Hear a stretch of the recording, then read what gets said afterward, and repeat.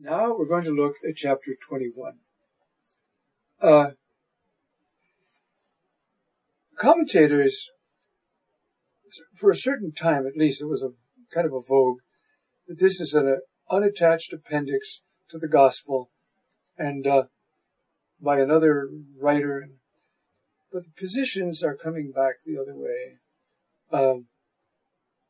Very many of the best exegetes say, no, this is a Johannine piece, and it concludes, in a way, some commentators say, and I kind of incline to their position, that this was written as the end of the four Gospels, this last part of chapter 21.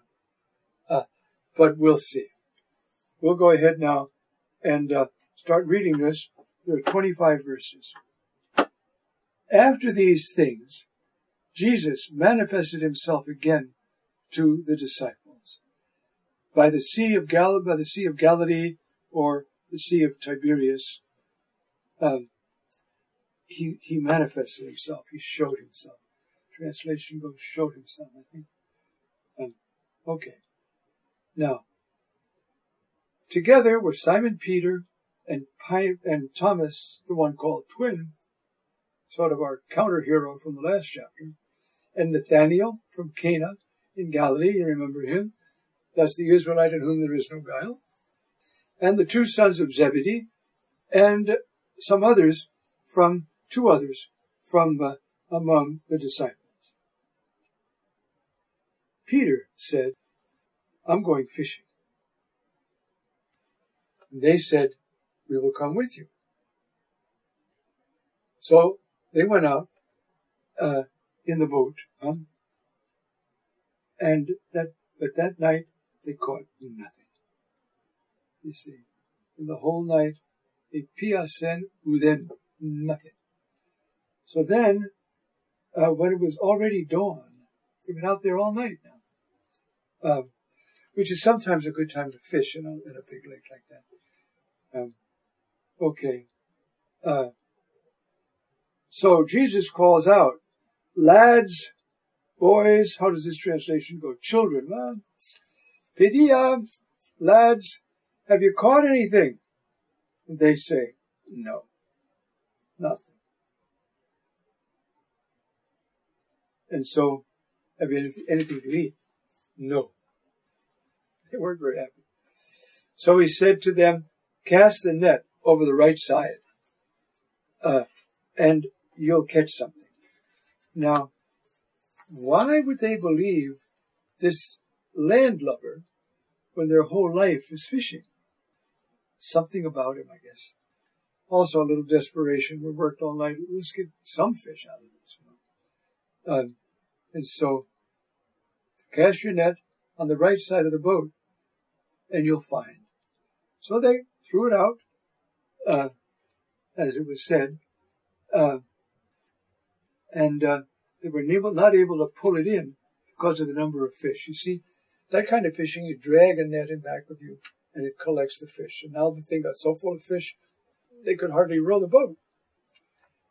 Now John, who was the first one, he saw and believed. Remember the last line of chapter 20? He saw and believed. The last line of that first, of the four incidents, rather, not the last line of the chapter. He saw and began to believe. Here's the one now with sight, you see. So the disciple who Jesus loved said to Peter, it is the Lord. So then Peter heard it was the Lord. He tucked in his garment, for he was lightly clad, and jumped into the sea. He's impulsive. But there's something so beautiful about his heart. The Lord, looking at them all, said, that's the leader of the group, that one. One of the reasons, he has a heart. See, if you're a leader, you have to have a heart. You just can't have a head. And that's why Jesus said to him in Luke, remember, Peter, listen, Simon, Satan has desired you to sift you like wheat, but I have prayed for you, that your faith fail not, and when you're strengthened, turn around and confirm your brothers. Now we're seeing the same thing, the same commission, but from another angle. You see. The other disciples came in the boat. They were not far from shore, about 100 yards, dragging the net with the fish. And then they left the boat, pulled it up on the shore, left the fish in the net back in the water. Keep them fresh. And so, when they climbed out on the shore, they saw a charcoal fire with fish on it and bread. Jesus cooked them breakfast. The Son of God. He does that for us anytime we need help. This isn't restricted. He loves us all. Okay. Jesus said to them, bring some of the fish you just caught. So Simon Peter went over. He's probably the strongest one of the crowd. And dragged the net ashore full of 153 large fish. There have been enough speculations written about 153 and what it stands for. They would fill a warehouse. And I'm not going to add to it. Could be this, because the letters of a name have representations. For instance, if I want to write the letter 1, the number 1, I can write 1, that's the Phoenician, the Arabic, see? Or I can write the letter A. So, my name, Francis, would be, whatever, say, F is the 6th letter, see, 6, 24, like that, So it's somebody's name, maybe. There were 153 fish. We are not going to get any more into that because I certainly haven't found one, though there's one now by, I forgot his name right now, that might finally take the day. Even though there were so many of these fish, the net was not torn. Why does he stop to tell us that? Remember, we're moving on 2 levels. The church can handle everybody. There's room for everybody in the church. It won't break the net. Only thing will break the net is rivalry and lack of faith. The net itself is strong enough. You see? Now Jesus said to them, come, have breakfast. And none of the disciples dared ask him, who are you? Because they realized it was the Lord. Can you imagine the sort of, I know it's the Lord, but I don't dare ask him. They're kind of embarrassed and so forth. They're up there fishing. They're supposed to be down in Jerusalem preaching. Maybe that's why. Jesus came over and took the bread and gave it to them. And in like manner the fish. It doesn't look like it's Eucharist. It's just a meal. This was the 3rd time Jesus was revealed to his disciples after being raised from the dead. Now, if you just take the one to the disciples without Thomas, the one with Thomas, and this one, you see, we have 3. Which means that this chapter is tied to the others. Okay? Now, when they finished, Jesus said to Simon Peter, you kind of think he took him aside, but the text doesn't say that. Maybe he wants Simon to protest this out in front of everybody else. Do you love me more than these? No, do you love me more than you love those? Or do you love me more than they love me? Probably the second. Lord, he says, you see, you know that I love you. He's getting ready to be qualified as Pope. And what is the main thing he has to have? Love. If you have love and you will obey me, you don't have to worry about anything else. I can take care of you as Pope. Okay? Feed my lambs. He then said to him a second time, Simon, son of John, do you love me? He said to him, yes, Lord, you know that I love you. He said to him, tend my sheep. He's installing him in that office. You are Peter, and upon this rock I will build my church, and the gates of hell.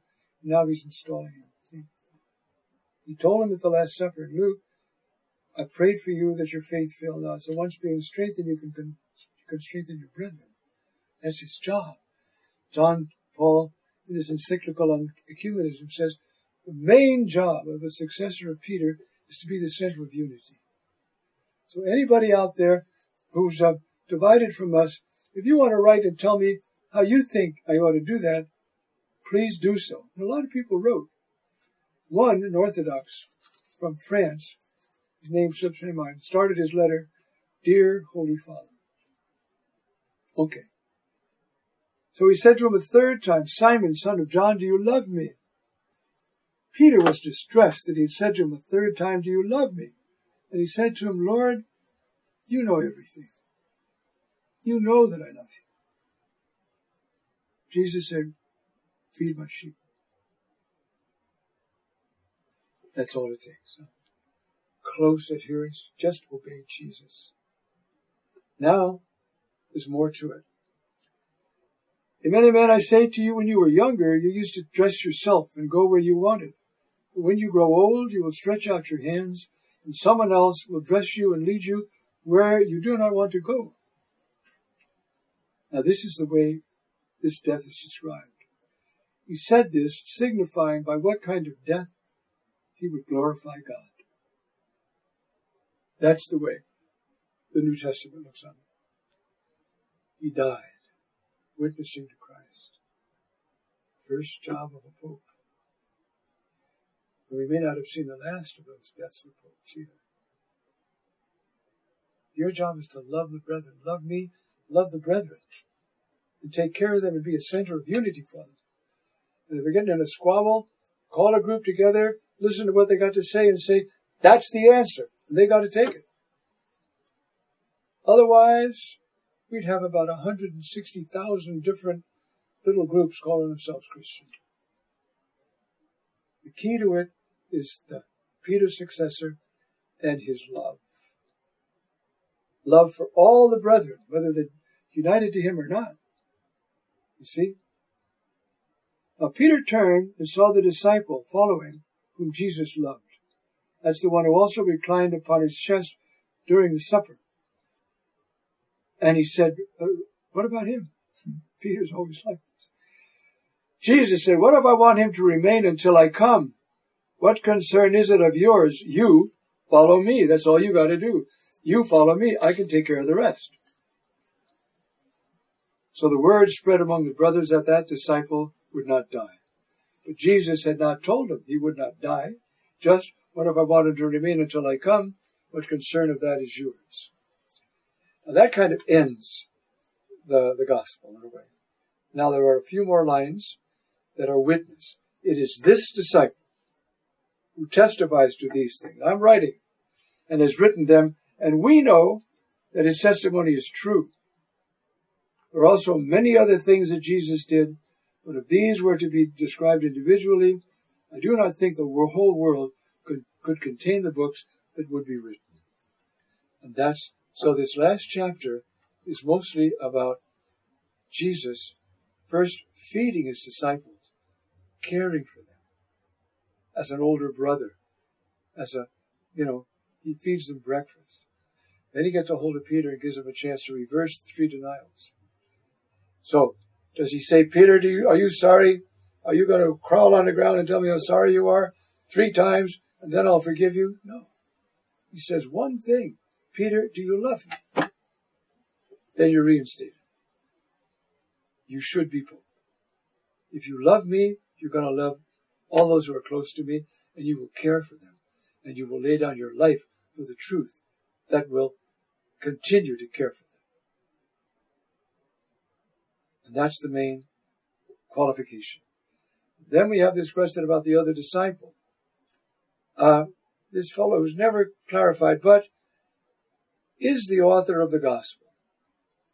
There's been so many theories about that, but the last word, as I say, we're starting to swing back, is we got problems at work, we haven't worked them all out, but this chapter was written by that disciple.